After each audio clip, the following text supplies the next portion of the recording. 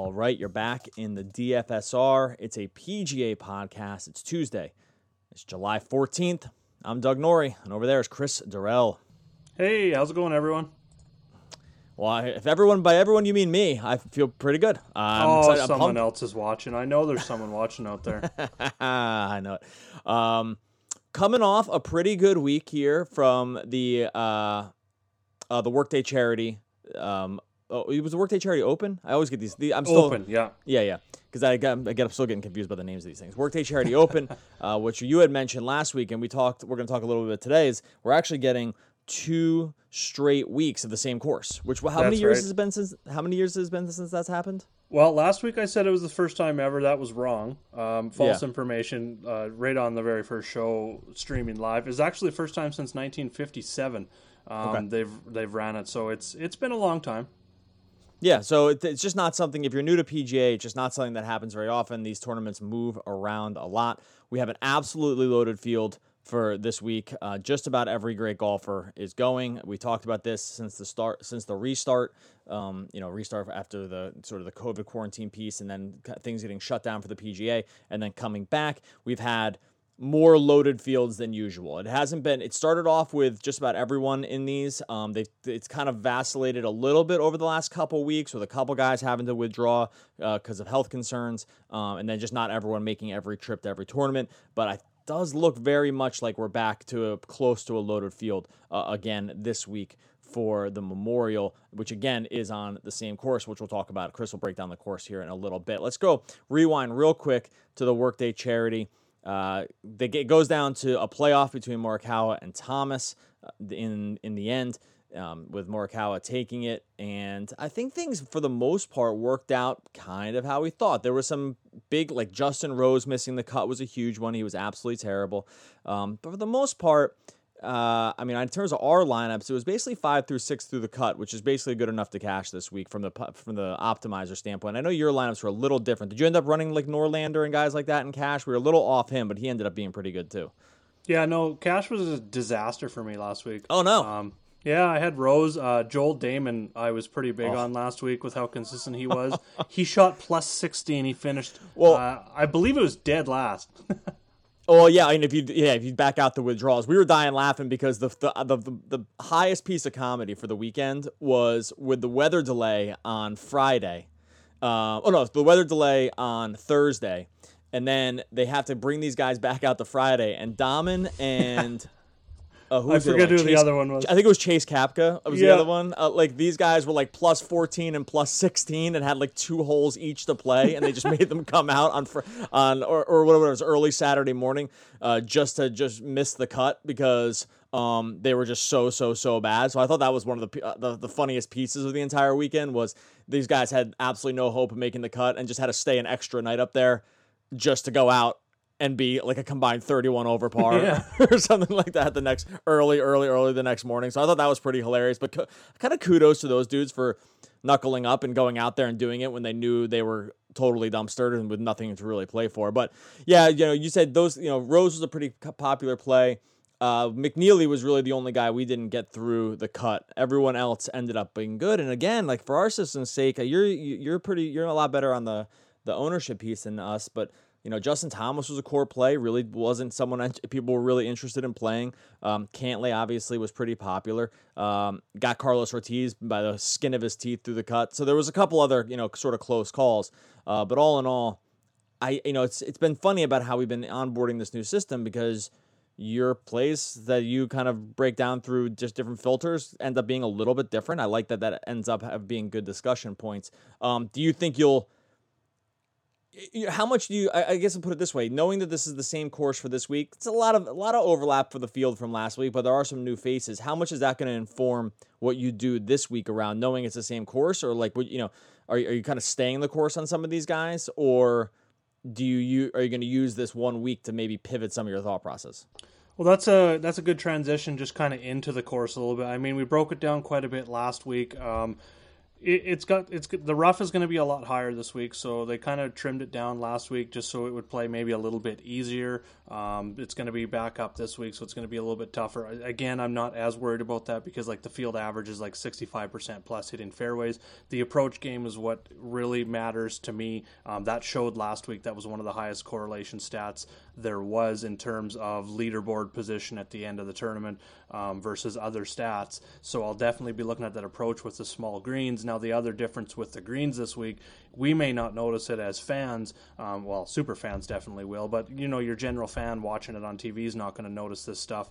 But the green speeds are going to be upwards 13 to 14 on the stimp meter. Last week they were 11.5. For anyone that doesn't quite understand that, all they do is it's just like a little tool that sits a certain height off the ground, and it's just a ramp, and they drop a ball from the top, rolls down the ramp, and however far that rolls off the end of the ramp, that's the speed of the green. So obviously 11.5 is slower, 13 to 14 is quite a bit faster.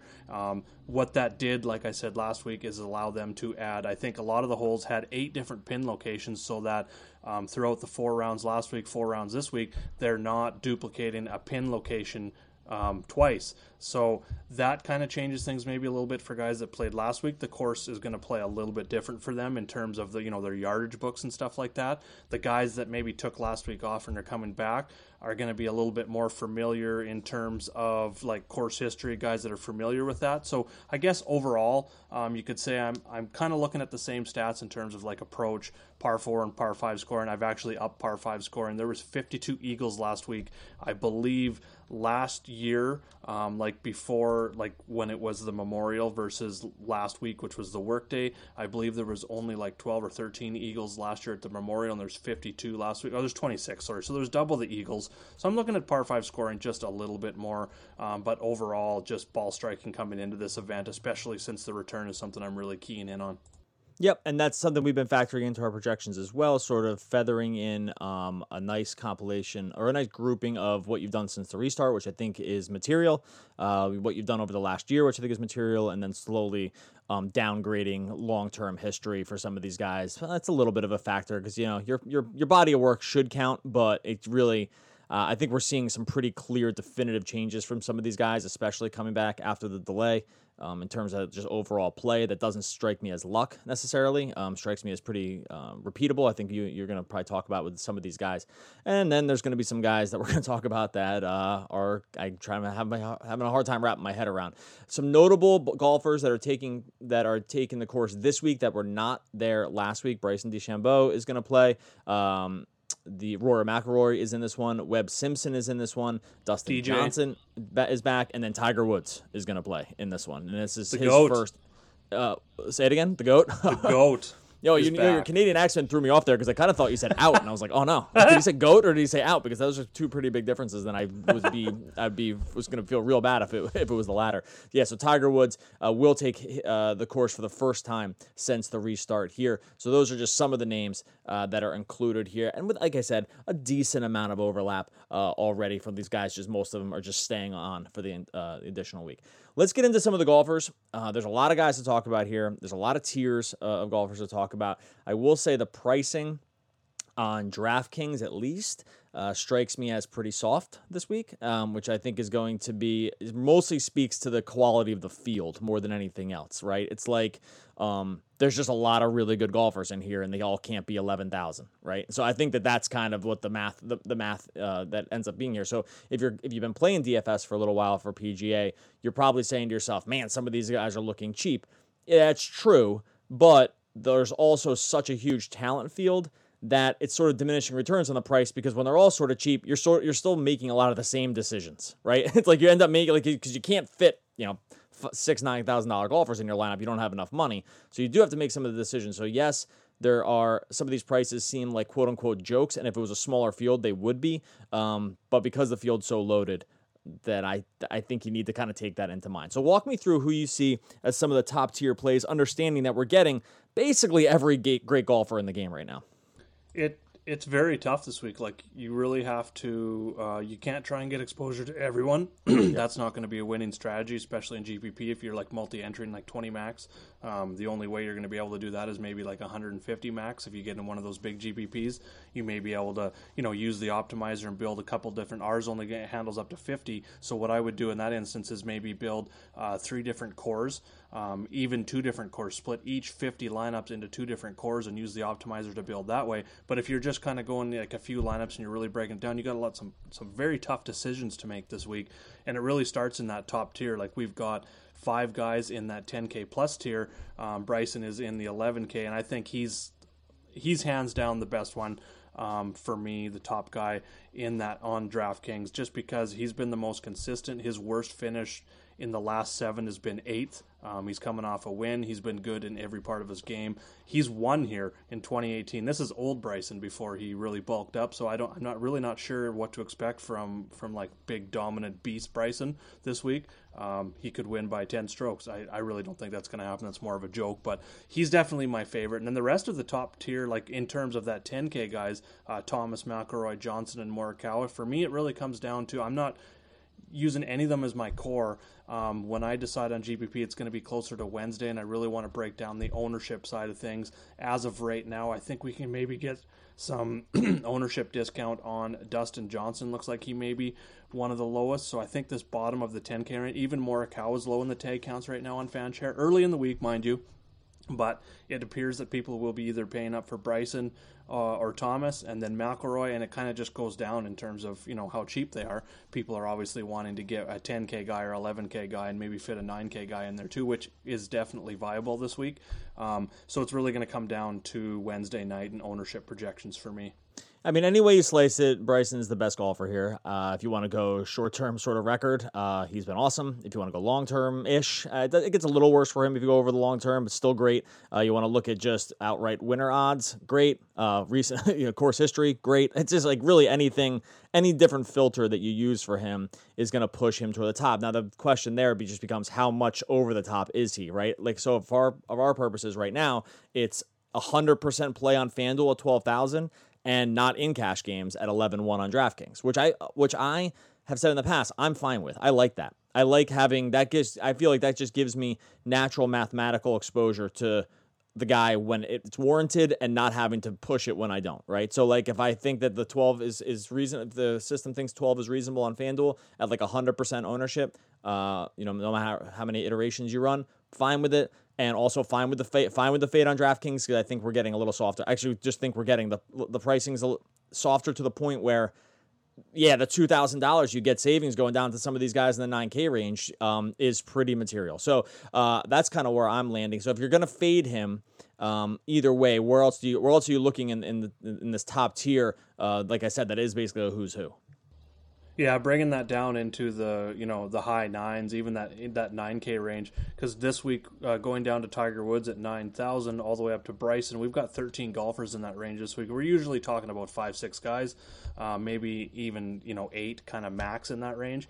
For me this week, number one in my model right now, same as last week. I wrote about him last week, wrote about him this week. Patrick Cantlay, he finished T7 here last week after an amazing run in the final round.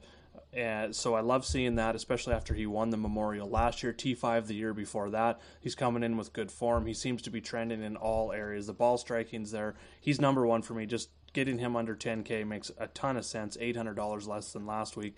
And then I'm jumping way down. It was close last week between Viktor Hovland and Xander Schauffele for me. I ended up going Hovland because he was a little bit cheaper.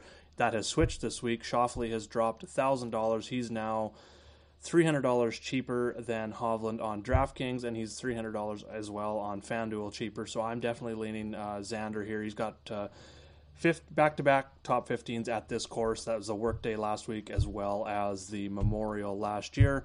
Another big-time ball striker. I'm definitely leaning those two in this top tier, 9K and up. Yeah, Schauffele is a guy the system loves Cantlay as well. I think that Cantlay you'll probably see a lot of ownership on again. It's all warranted. I think the Morikawa one is interesting. Coming off the win at 8,600, there's no real fundamental reason to sort of like not play him at that price. I think the math still, even with that result, is close. And that really just speaks more to not just factoring in the one tournament, but rather sort of factoring in all of it. And but I can see that at 8,600, and he just coming off a win. Like, why wouldn't you do it, right? It's one of those things where I almost want to forego the system and say, hey, well, maybe just lock this guy in and say he's coming off just 4 incredible rounds.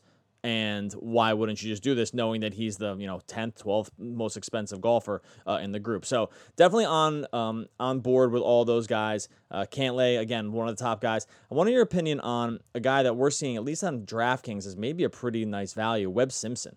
Webb Simpson sub 10K right now, kind of a guy that's showing up in basically every lineup. We have him as, I think, the 4th highest projected golfer, 5th highest projected golfer. Right there, kind of basically tied with Cantlay right now, and for 200 cheaper. And then I have another guy I want to get your opinion on because he's coming up really high and he's pretty cheap. And our system's like, if you don't play this guy, you're legit totally crazy. But I'll get to him in a second. Give me your thoughts here on Webb. Obviously, the pedigree there. Do you think that the price warrants a play, or do you think we're just in the situation where you kind of can't go wrong with any of these guys in this this mid 9K range, right? Does that make sense? I guess I'm asking you 2 questions. One is, can you see playing him? And 2 is, really, could you just lock in any of these guys and just kind of play it and probably make a pretty good case for it? Yeah, this is your tough decision range, it really seems like, because you got Cantlay right above him, who we just talked about. Webb's kind of the same thing. We talk about him all the time, the last, 3-4 weeks anyway, since he's won, that he's probably one of the most underrated top 10 golfers in the world, right, like, ever. No one ever talks about him, and he just consistently top 10s week after week after week. He's got the winning upside. He missed the cut at the Charles Schwab, but since then he's gained over 10 strokes on approach. The ball striking has been amazing. The putting has been amazing.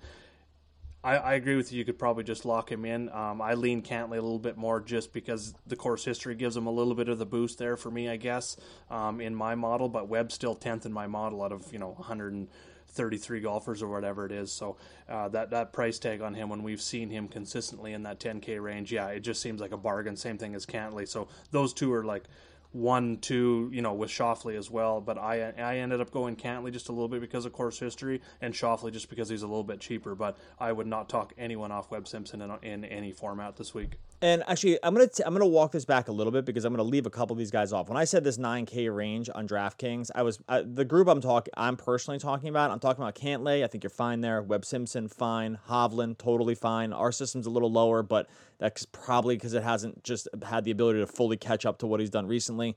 So we've been a week late on Hovland ever since the restart. So I'll take my lumps for that one. I'm gonna throw Hideki in that one at that group as well. I'll probably throw Rahm in that group. Schauffele. I probably wouldn't throw Justin Rose and Brooks Koepka in that group right now. Would you agree with that? I mean, Koepka, I'm a little concerned. I know it's only one missed cut, but he had a few missed cuts before the break, and then Justin Rose obviously coming off that disaster. Would you maybe leave those guys out of that group that I just mentioned, or do you still think I'm maybe being too short-sighted here? No, I think in terms of that range, the guys that I think are, kind of all formats core plays are Cantlay, Webb Simpson. I agree there. Xander Schauffele. And then I agree with you leaving Koepka off that list. I'm actually leaving Hovland and Matsuyama off that list just simply because I like Xander, Cantlay, and Webb so much more as core plays. Hovland and Matsuyama of that group are the guys that are ball striking really, really well. Obviously, Tita Green has been excellent, but the putting has been terrible. So I'm kind of reserving them as GPP plays because if their ball striking goes off even just a little bit, their putting can't keep them, in the top 10, top 20. They're going to fall and get those, fall back to earth and get those top 30s versus the good putters who maybe have a bit of a bad ball striking tournament overall. They're putting in terms of like Webb and Cantlay, even Xander to a point. They can definitely save themselves and keep themselves in top 20s. So their downside when they have maybe a little bit below average event is not as much as Hovland and Matsuyama just because of the putting. So that's the way I'm breaking that down. And then Rahm's been all over the place. And it's funny. I'm glad to hear you say that because that for one of those weeks, that's the way you described it basically lines up in essentially projection order in terms of safety. We have those guys And I'm going to read this list to you in a second. I'm going to throw a name in here. We sort of talked a little bit about it, but I have not gotten your opinion about it. You said you had thoughts, but just to go back to what you were saying, what you putting guys like Hideki and Hovland a little lower than that group is basically where our system has them as well. Okay, I'm going to give you this list. Here's the list of top overall projections for this week. This is our top 10. I'm gonna do a blank, and then because you're gonna read these names, and I'm wondering this one name is gonna come out sort of out of nowhere. So we have Bryson 1, Justin Thomas 2, then we have a blank, then we have Cantlay 3. I think everyone's fine with that. Rory 4, okay. Webb Simpson 5, everything's sounding good. Xander 6, DJ 7, Jon Rahm 8, and then I'll go another blank because this is my second guy, and then Tiger Woods 9, and then Colin Morikawa 10. So I think you're like, okay, can I guess 8 of that top 10. You're probably shaking your head at and saying that's a pretty good order, right? Okay. Now, number 3, Daniel Berger. You didn't let me guess. I knew it was going to be him. He's 3rd overall projection in this crazy loaded field. You look back at his results since, basically, I'll go back to all the way to October 3rd. RBC 3rd, Schwab 1st, Honda Classic 4th, AT&T 5th, Waste Management 9th.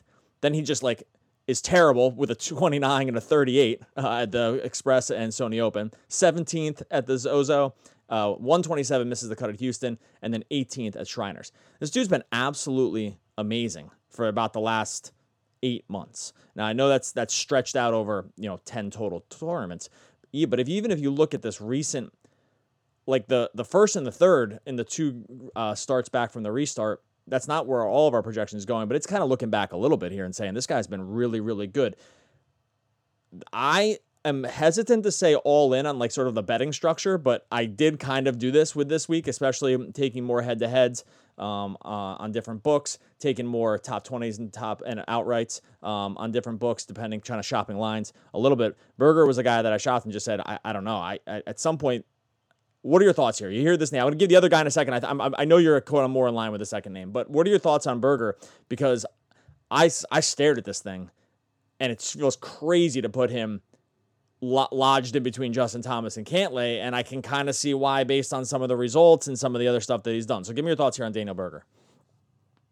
Oh, it's tough. I'm not really a believer at this point. I love the consistency. Don't get me wrong. I'm not going to argue that whatsoever. He's got 5 straight top 10s, 4 straight top 5s, and he just, like you said, consistently has made cut after cut after cut after cut. Going back even to April 2019, he's only missed 3 cuts. I'm not going to count those events, but it's somewhere in the range of 25 to 30 events. So he's been a cut-making machine.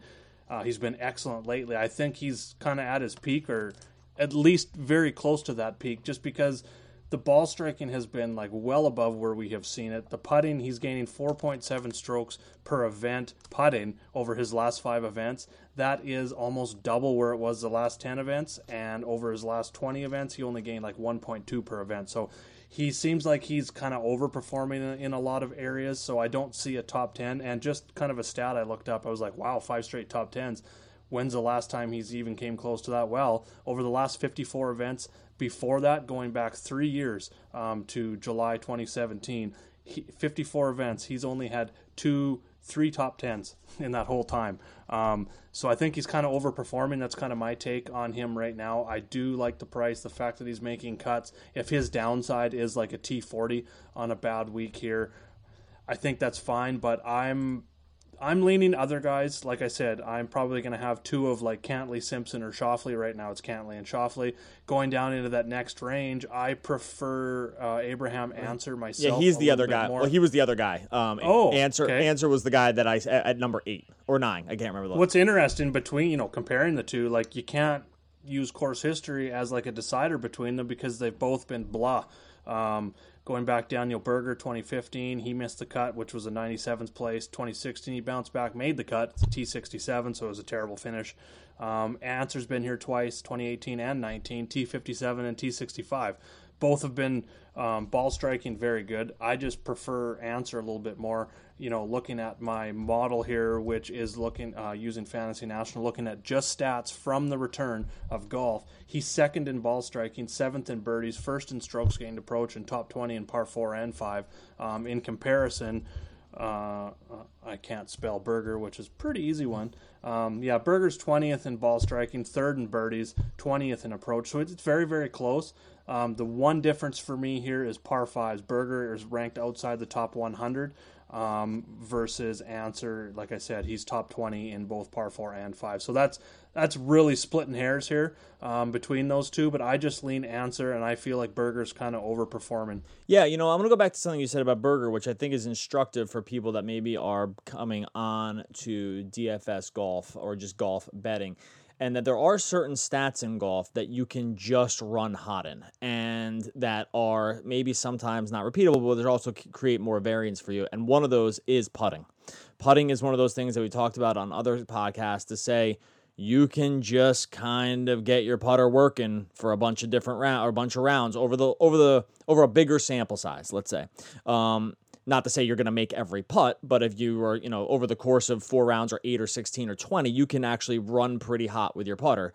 And that has been shown to not really be repeatable, right? Like, especially, and so when you give me that stat that he's been, I think I'm hearing it correctly, it was something Berger that is, something like twice as good compared to his overall performance in his putter work over the short term, right? It was like something like 3.4 to 1. 4.7 strokes per event over the last 5. Last 10 is 2.4. Yeah, so that's troublesome, right? That makes me a little worried. Now, I do think based on the price, even if I was able to try to make that account for 10% of a downgrade in his performance, I still think at 87, it probably is still going to be there, at least on DraftKings in terms of a play. So it's probably one of those things where I'm not going to sweat the decimal points on this one because he's still been so good that even if you back out something for the putter, he's still probably better than the 87, like the 14th most expensive golfer or something like that. I think that's kind of where I end up landing. Maybe it's closer on FanDuel. So I wanted to make that point about Berger and I was actually a little worried you were going to say that. And I kind of thought you were going to because you look at those stats a little bit more than I do. I'm like, well,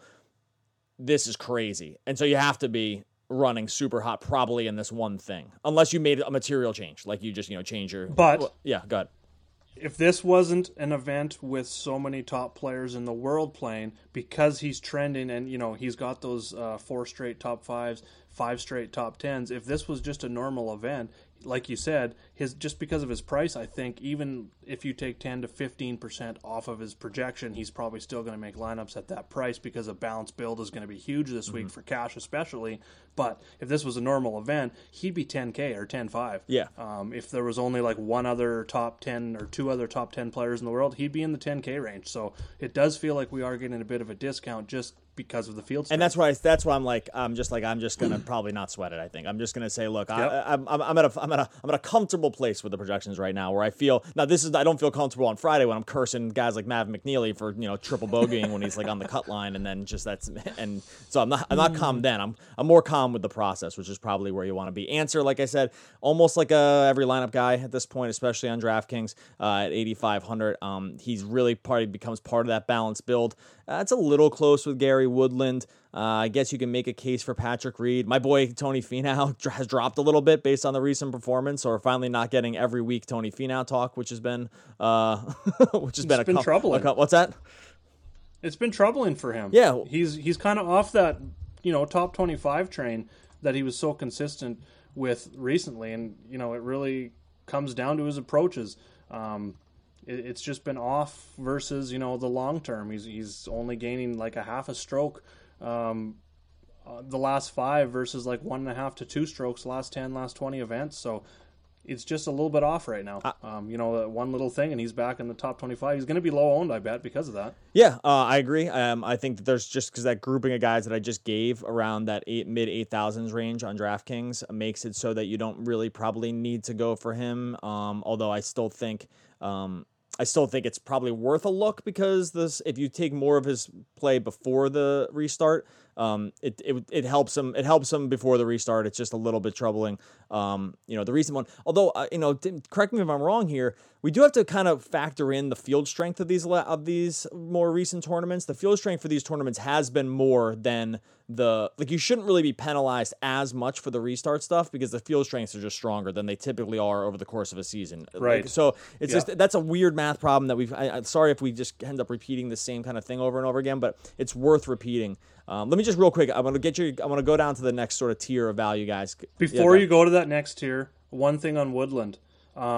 Definitely can go back to Woodland, I feel. He gained 7 strokes putting last week, so that's a little bit, okay, not a little bit. It's a lot above kind of his normal. But what the big thing with Woodland is, we talked about, he changed his driver to a Wilson driver. He had lost 9 strokes since he changed that driver coming back from the restart. He went back to his old, I believe it's a Titleist driver last week. He gained 3.4 strokes off the tee and finished T5. So I believe Woodland is back to his, in that elite ball striker class. So I'll definitely be going back to him. He is one I'm definitely going to be monitoring the ownership on, just because him, Berger, and Ancer right in that area. I'll definitely take and be a little bit overweight on the guy that's going to be the lowest owned of those 3. And if you wanted to catch a string of expletives that I let out, is when you texted me after it started that he had gone back to that same driver, because I had lowered him based on we kind of discussed this on the podcast last. He couldn't let us know. I was like, we couldn't have some beat reporter that just didn't see the thing sitting in his bag. Are you kidding me? I would have bumped this, because we talked about him as a play and then being concerned about the recent play. So I was it was after everything had started, and I was so freaking annoyed when you said that. Real quick before I get to this next tier. Just a couple bets that I threw in this week for Memorial of guys that we've already talked about. This is staggered between a couple different books, sort of shopping lines. Webb Simpson to win at 2,800. Ancer to win at plus 5,000. Top 10 for Ancer at 500. Berger at 4,000 to win. That's probably I'm feeling less great about that one after you kind of bring me up to speed on the putter thing. Also at 10 for at plus 430. And then I did a couple Simpson over Matsuyama. These are about even odds. Reed over Finau and Webb Simpson over Hovland at about even odds. And then I threw all those guys: Xander, Berger, Ancer, and we're going to wait for these other guys because we're going to talk about them. All threw them in the top 20s, ranging anywhere between 135 and 220.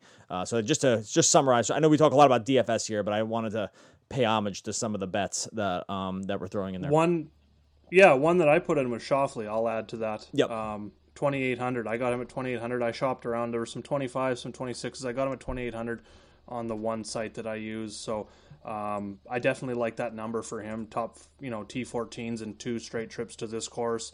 Like we talked about earlier, pretty much everything we talked about. And I have him, I have him. I didn't add him. I should have said I have him top 10 at plus 300. So he was another guy. I really like that. If you want to, and by the way, from a betting angle, this is pretty simple. But if you use our projection system, and because you just want nice clean numbers around something, and I found to have success in this, and I should just post. I've been keeping better track. It's hard with these books because you really can't keep track unless you're just kind of tracking each thing on your own. Like they don't really have a lot of good downloadable stuff to be able to show it. I guess you can do it through some sites and then make it public, but I just haven't done that yet. But you can just kind of do one-to-one on projections for some of these head-to-heads. So if you sign up at dfsr.com/deals, you'll just see that under the PGA Optimizer, you'll see what our projections are for the course of a weekend. And that is pretty informative for when it comes to just sort of going head-to-head in terms of overall rounds, which I found a lot of success in. Let's walk down to the next group. I definitely have some questions with some sort of butt-clenching questions around a couple of these guys because I am not feeling great about 2 of these guys the system's pumping out here. But let's walk down into the next group of value guys that we're probably going to need to have 1 or 2 of, even with a balanced lineup, just because, like you said, you just can't populate all $9,000 guys on DraftKings into a lineup. Where do you like in this next tier down? Okay, so I got a couple. First of all, Kevin Streelman.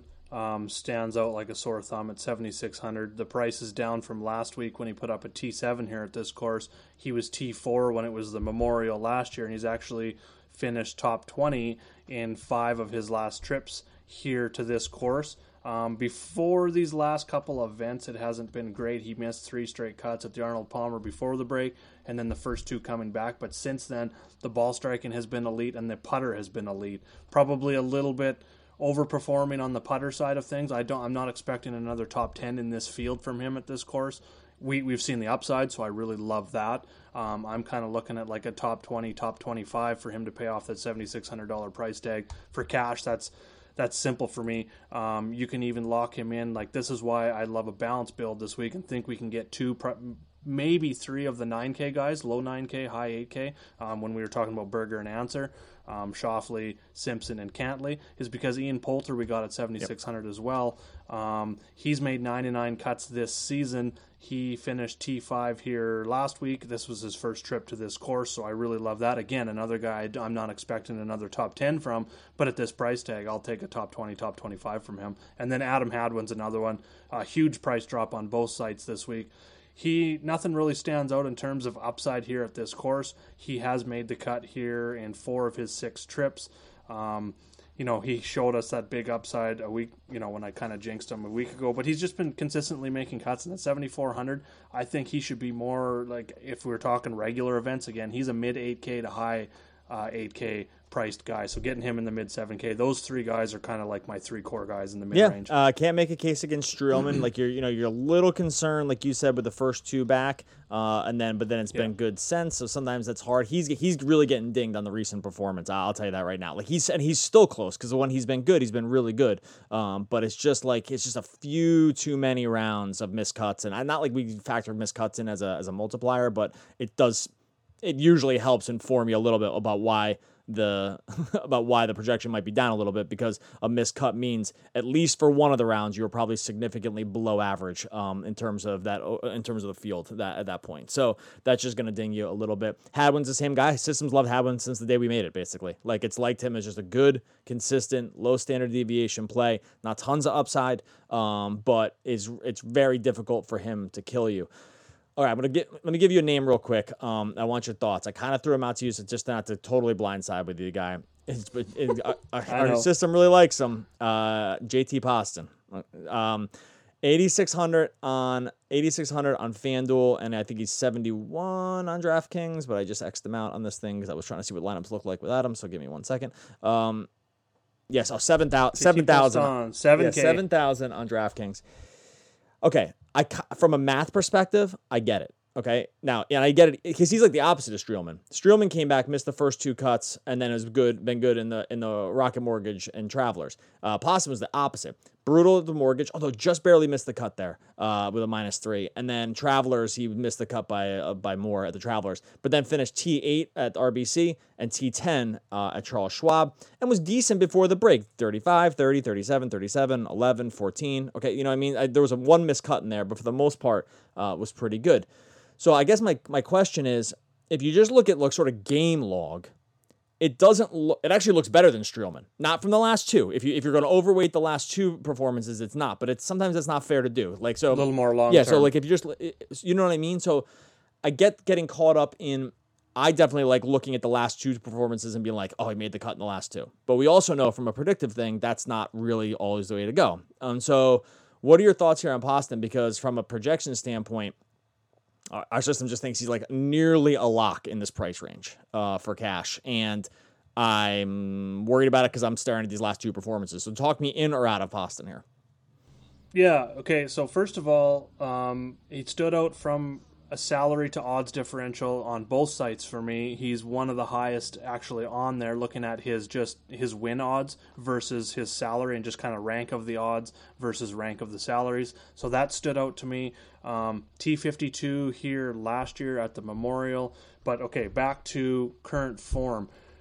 He has, like you said, top 10s in the first 2 events back, then missed cuts. What is similar between all 4 of those is that he has lost a lot of strokes on approach, while before the break he had gained that actually 5 straight, going back to the Arnold Palmer before he had lost 5 strokes. Before that, though, he had gained in 4 strokes, so he's very streaky with his irons. Right now he is off with the irons big time. Like, over the last 5 events, he's lost like almost 12 strokes in a stretch, in a 5 event or even 4 event stretch. He has never lost that many going back, even like 2017, 2016. I'm scrolling right to the bottom of his log here on Fantasy National. There's no other stretch that he's lost this much in this group with his irons. The putter fell off last week as well. That's kind of what fell off from those 2 top 10s versus the missed cuts now. He gained 3.7 and 4.8 strokes putting in those two top 10s, the RBC and the Charles Schwab. He has gained 1.2 at the Travelers and lost 0.9 at the Rocket Mortgage. So not only are the irons off, but the putter's trending away as well. I'm completely off, even though the long-term consistency is there. There's just some other guys down here that I like a little better. Yeah, I'm trending that direction with you, only because so if it's backed up by a little bit of something in how he's just generally playing. And by the way, I do think this is going to be a week. Look, you can say this every week, and there's been some chalk murders for sure over the last couple of weeks. I do think for cash, it has not been this way every week. I do think for this week in cash, you're going to need to get all 6 through the cut. I think that I'd be, unless there's just some, and honestly, because I actually think it's going to be weird I don't think there's going to be crazy heavy chalk because some of these guys are so close in terms of price that I think just from that point alone, I think you're going to see very few like 70% owned guys, right? Like I just don't think we're going to be there because a lot of these, it's just so hard to make some of the decisions between these guys. 2 other guys I wanted to throw out there. One, I'm going to have you pretty strongly talk me out of this, and you might not even want to, is Harris English. Harris English showing up as a nice price, $7,400 on DraftKings. If you look at the recent performance, T17 at the RBC, misses the cut at the Charles Schwab, but then T9, T17, T16 has some lower finishes in there, but only one missed cut, and then you go back all the way to November, a 5th, a 4th, a 6th, and a 3rd. This guy's been damn good. We had kind of lowered him based on just not enough of a sample size because he's a relatively young dude. But where are we with Harris English here? Because in terms of the numbers and then kind of like the feel-good story around just looking at his game log or his course log, I'm kind of seeing it at 7,300. I'm wondering your thoughts. Yeah, he made the cut here, not even just made the cut, top 20 back in 2015. So he hasn't played a lot here, only twice in the last 9-10 years that he's actually played here. But the ball striking has been there for him. Off the tee, he hasn't been able to put the driver and the irons together in one event. So I think there's even some more upside to go with it. But top 20s in 4 of his last 5 events. We talked about, kind of how he came back and found his form again. The putting's been there. That is 5 straight events where he's gained at least 1.4 strokes putting. 4 of those he's gained 2+, and 2 of those he's gained almost 4 strokes putting. The around the green game has been good. So around the green and putting, if you can put those 2 together every single event, which he's done in those last 5, that's going to give you a good shot at least making the cut. And then you start putting the approach game in there as well, and the ball striking, you're going to have some upside. So not only is he giving us a floor, but I believe the upside of top 10 is there as well. It's kind of, he's not going to top 10 as much as, maybe some other guys. I'm not even going to say in this price range because, you got Phil Mickelson and Bubba Watson right there. We know about them. I understand why they're down here to the driving. Maybe not as much success at this course, but I'm with you on English. I don't think he's going to be in my core, but I'm not going to talk anyone off of him just how solid he's been. And I'm just going to be honest with you about not you, the listener here, about where we are with some of these projections. It is kind of just a moving the chess pieces around, or maybe you want to put it that way. Maybe you want to say it's like shuffling the deck chairs around the Titanic, whichever way you want to think about it, whether it's positive or negative. When we run lineups on DraftKings right now, it's not like one guy. I should probably misspoke about Poston. He was not a guy that was like 100% a lineup. It's like this weird mix. It's like a little Horschel, a little Mav McNeely, a little Harris English, a little Nick Taylor. I think he was a guy that you don't really mind. Is Hadwin's in there. You can kind of, it just kind of depends. Every Poulter's in there a little bit for a little bit more. Zach Johnson makes an appearance. My point is that around these top 10, top 20 lineups, you're just basically seeing $100 moved here, $100 moved there, and the golfer just switches because the projections are all so close. And that really just speaks more to the field. Does that make sense what I'm saying? Like, it's not even, it's locked in a couple dudes. Like, it loves Berger, it loves Answer, it loves Webb Simpson, loves Cantlay. But when it's not even any of those guys except for really Berger are 100%. But at some point, it's basically just kind of shuffling things around and saying, I kind of like everybody in the 7,400, 7 to 7,400 range, or enough guys. Do you think that other people, when they're lineup building, will sort of have the same problem, even if they're not using a strict mathematical formula? Like, do you think they'll just see this group of guys and they have a very difficult time distinguishing between Horschel and Hadwin, I'm not going to throw McNeely in there, Harris English, guys like this that are all sort of in this range? Do you think that's just going to be sort of a theme this week? Yeah, I do, definitely. And going back to your talk about ownership in cash games this week, so the last 2 weeks I've really started tracking ownership in the biggest double up, like the biggest single entry double up, which is believe is the giant $5. There's like 3,500 people, and then I look at the Millie Maker every week, just kind of at the ownership, just to compare week to week and see where things are. I've only got 2 weeks sample size, but back at the Rocket Mortgage, we had one guy, Harold Varner, was 54% in cash. This is DraftKings, by the way. Snedeker was 38. Bryson was 34. They were the only three above 30. Last week, we had Hideki at 46, Damon at 37, Varner and Woodland and Hovland. So we had 5 over that percent. But being that we've opened the field up, I think we're back down to maybe one guy in that 40 to 45% range. Maybe that'd be Cantley, possibly. But with the mix of guys, I think we see a lot of guys in the 20% to 30%, maybe 35% range. But I don't think, like you said, we don't see anyone getting up in that 60, 70% range. So I'm with you there. And then even down into this value range, the decisions are tough because there are so many guys grouped together that have either been consistent, trending in the right direction, have course history, have form, are too cheap versus, the odds or whatever you're looking at. There's just so many guys you're going to have to make a decision. I don't think we're going to get a super chalky value play this week. Yeah, I think I think I totally agree. That seems like the theme. I did throw a Poston in a top 20 at 700 just because I was kind of thinking that he had some of that upside there.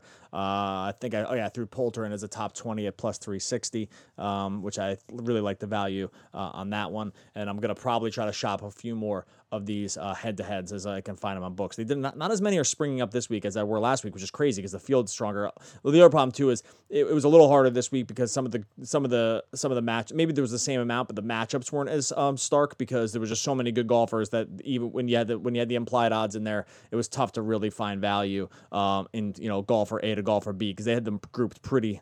They had the groupings pretty tight, at least on the couple books that I looked at. Finish us off with a couple cheap guys. I know you targeted a few dudes that maybe are GPP plays, maybe cash, in that 7,000 or below range on DraftKings. I mentioned a couple already, like I mentioned Mav McNeely already. I think Nick Taylor was in there also. But who else did you like in this? I'll call it right around 7,000 and below range. Yeah, so I'm going to go just a tick up from your range here. I don't think we've talked about him at all. Is Lucas Glover. He's number 23 in my overall model on the sheet. 126 to 1 odds, so he stands out from DK odds to differential a little bit. He hasn't been great here. He has made 6 straight cuts here, 7 of his last 8. He hasn't put anything inside the top 30. We don't need that from someone at 7,100. So that's one thing. If you're on the course history, that stands out to you. If you're on recent form, he's put together 4 straight top 25 finishes since the return. And in these fields, that is pretty incredible from a guy like Lucas Glover. It all comes down to his approach. He's gained 3+ strokes in all 4 events. He's gained 5+ strokes in 3 of those events. That's just absolutely incredible. He's pretty terrible around the greens and putting, but that ball striking alone has given him those top 20s. He's not a guy where I'm going to say, oh, if that putting comes around, I think we've got more upside than this top 20. No, he's always been terrible at putting. He's always going to be terrible. And let me rephrase this. I am terrible at putting. Lucas Glover is not obviously terrible at putting. He's in the PGA Tour. But relative to the other guys in the field, he's one of the worst putters on the PGA Tour. I don't see that coming around. I think his upside kind of is that top 25. I'm more looking at even a T40 finish where he gets, at 7,100, we only need 70 points from him to hit that 10x threshold. I think that's easy. I'm not going to say easy for him, but I think that's definitely attainable for him. The next guy on my list, I wrote about in the article. If you really want to go down and do a Stars and Scrubs build, I think Troy Merritt. You could definitely consider him. The approach game came on last week. He finished T22 here. The approach game's been terrible for 6 events before that, but he still put up, what do we got? T8 at Rocket Mortgage, T60 at the Travelers, and T70 at the RBC. So he's made 4 straight cuts since the return. He's trending in the right direction in terms of those finishes. The putting's been there, so he's another guy that's a good putter that can carry that over. So I'm definitely looking at him. If you maybe want to reach up into that 10K range in cash, I don't think you need to. I will have some more in GPP. And then the last guy, GPP for me, is Sepp Straka. The ball striking has been elite. The putting has been there for him. He's put up T15 finishes or top 15 finishes in 2 straight here after T33 and a miscut at the Travelers, and that T14 was last week at the Workday at this very course. So I don't see a top 15 again, but at his price, at $7K, I think he can easily eclipse that and be in the GPP optimal lineup. I think that all sounds good. You know, like I tend to trend a little bit more toward cash with this kind of stuff, so I'm going to be making some cash decisions around less about maybe ownership and more about just trying to spread out a little bit of value in some of these sort of guys that I'm seeing more as coin flips. So I know you trend a little bit more GPP with this stuff, which is good. So you can go check out Chris's article. Chris also has his cheat sheet up, which is going to help sort of call out a few more of those GPP plays as well. You can get that when you get a membership at dfsr.com/deals. You can also check out patreon.com where Chris has it. That's at Jagerbombs. Jagerbombs 16. What is it? What's it? I always forget this. I've never had this right. Tell me the Patreon again. Shoot. Patreon.com/Jagerbombs. Jagerbombs, there you go. I know your Twitter handle's got the number at the end. Okay, so that's where you can find all this stuff. I will say about the deals, both Chris's Patreon, or not for Chris's Patreon, but they're available when you have a DFSR.com membership. And if you sign up right now with deals, that's actually going to include projections for every sport. So we have sports coming back here. We have baseball coming back in a little over a week. We have basketball coming back in just about 2 weeks. NHL coming back in like a little more than 2+ weeks. That if you sign up now for the PGA, you're going to get all those other projections and optimal lineups along in the same package. So go and try to find another site that's doing that kind of deal. Every other site has it sectioned off by, oh, you want this guy's PGA picks, you're going to pay this. You want this sport for DraftKings, you're going to pay this. We don't do that. Anything we do between Chris, James, and I is just available under one price. I don't think you're going to find a better deal than that. And then we have a live chat room as well where Chris and I are, mostly Chris at this point with PGA, but I'm jumping in there, throwing in some of the bets and throwing some discussion as well. So DFSR.com/deals. The link will be in the show notes if you want to go check that out. There's no better deal in the DFS industry than that right now. Buddy, I will talk to you all weekend when I'm annoyed by, Mav McNeely not making the cut or something, or like Billy Horschel or whoever I play in cash is not going to make the cut. I know that. So, but good luck with whoever you play this week. I'm sure I'll talk to you this weekend. Yeah, I got one more thing before I sign off here. The weather on Thursday looks like we're going to get some, starting around dinner time shortly after, some higher winds. I'm going to be tracking that, especially for round one showdown. That sheet will be out either later today or early tomorrow morning, so make sure to check in chat for that. And I will be updating the weather up until late tomorrow night, because I think we can maybe get some edge in showdown going with some early tee time guys, but the tee times aren't out yet, so I will break that down in chat. Good luck finding any of this stuff anywhere for this price. So DFSR.com/deals, that'll get you going on all that. Buddy, enjoy your weekend of PGA action. Cheers, everyone.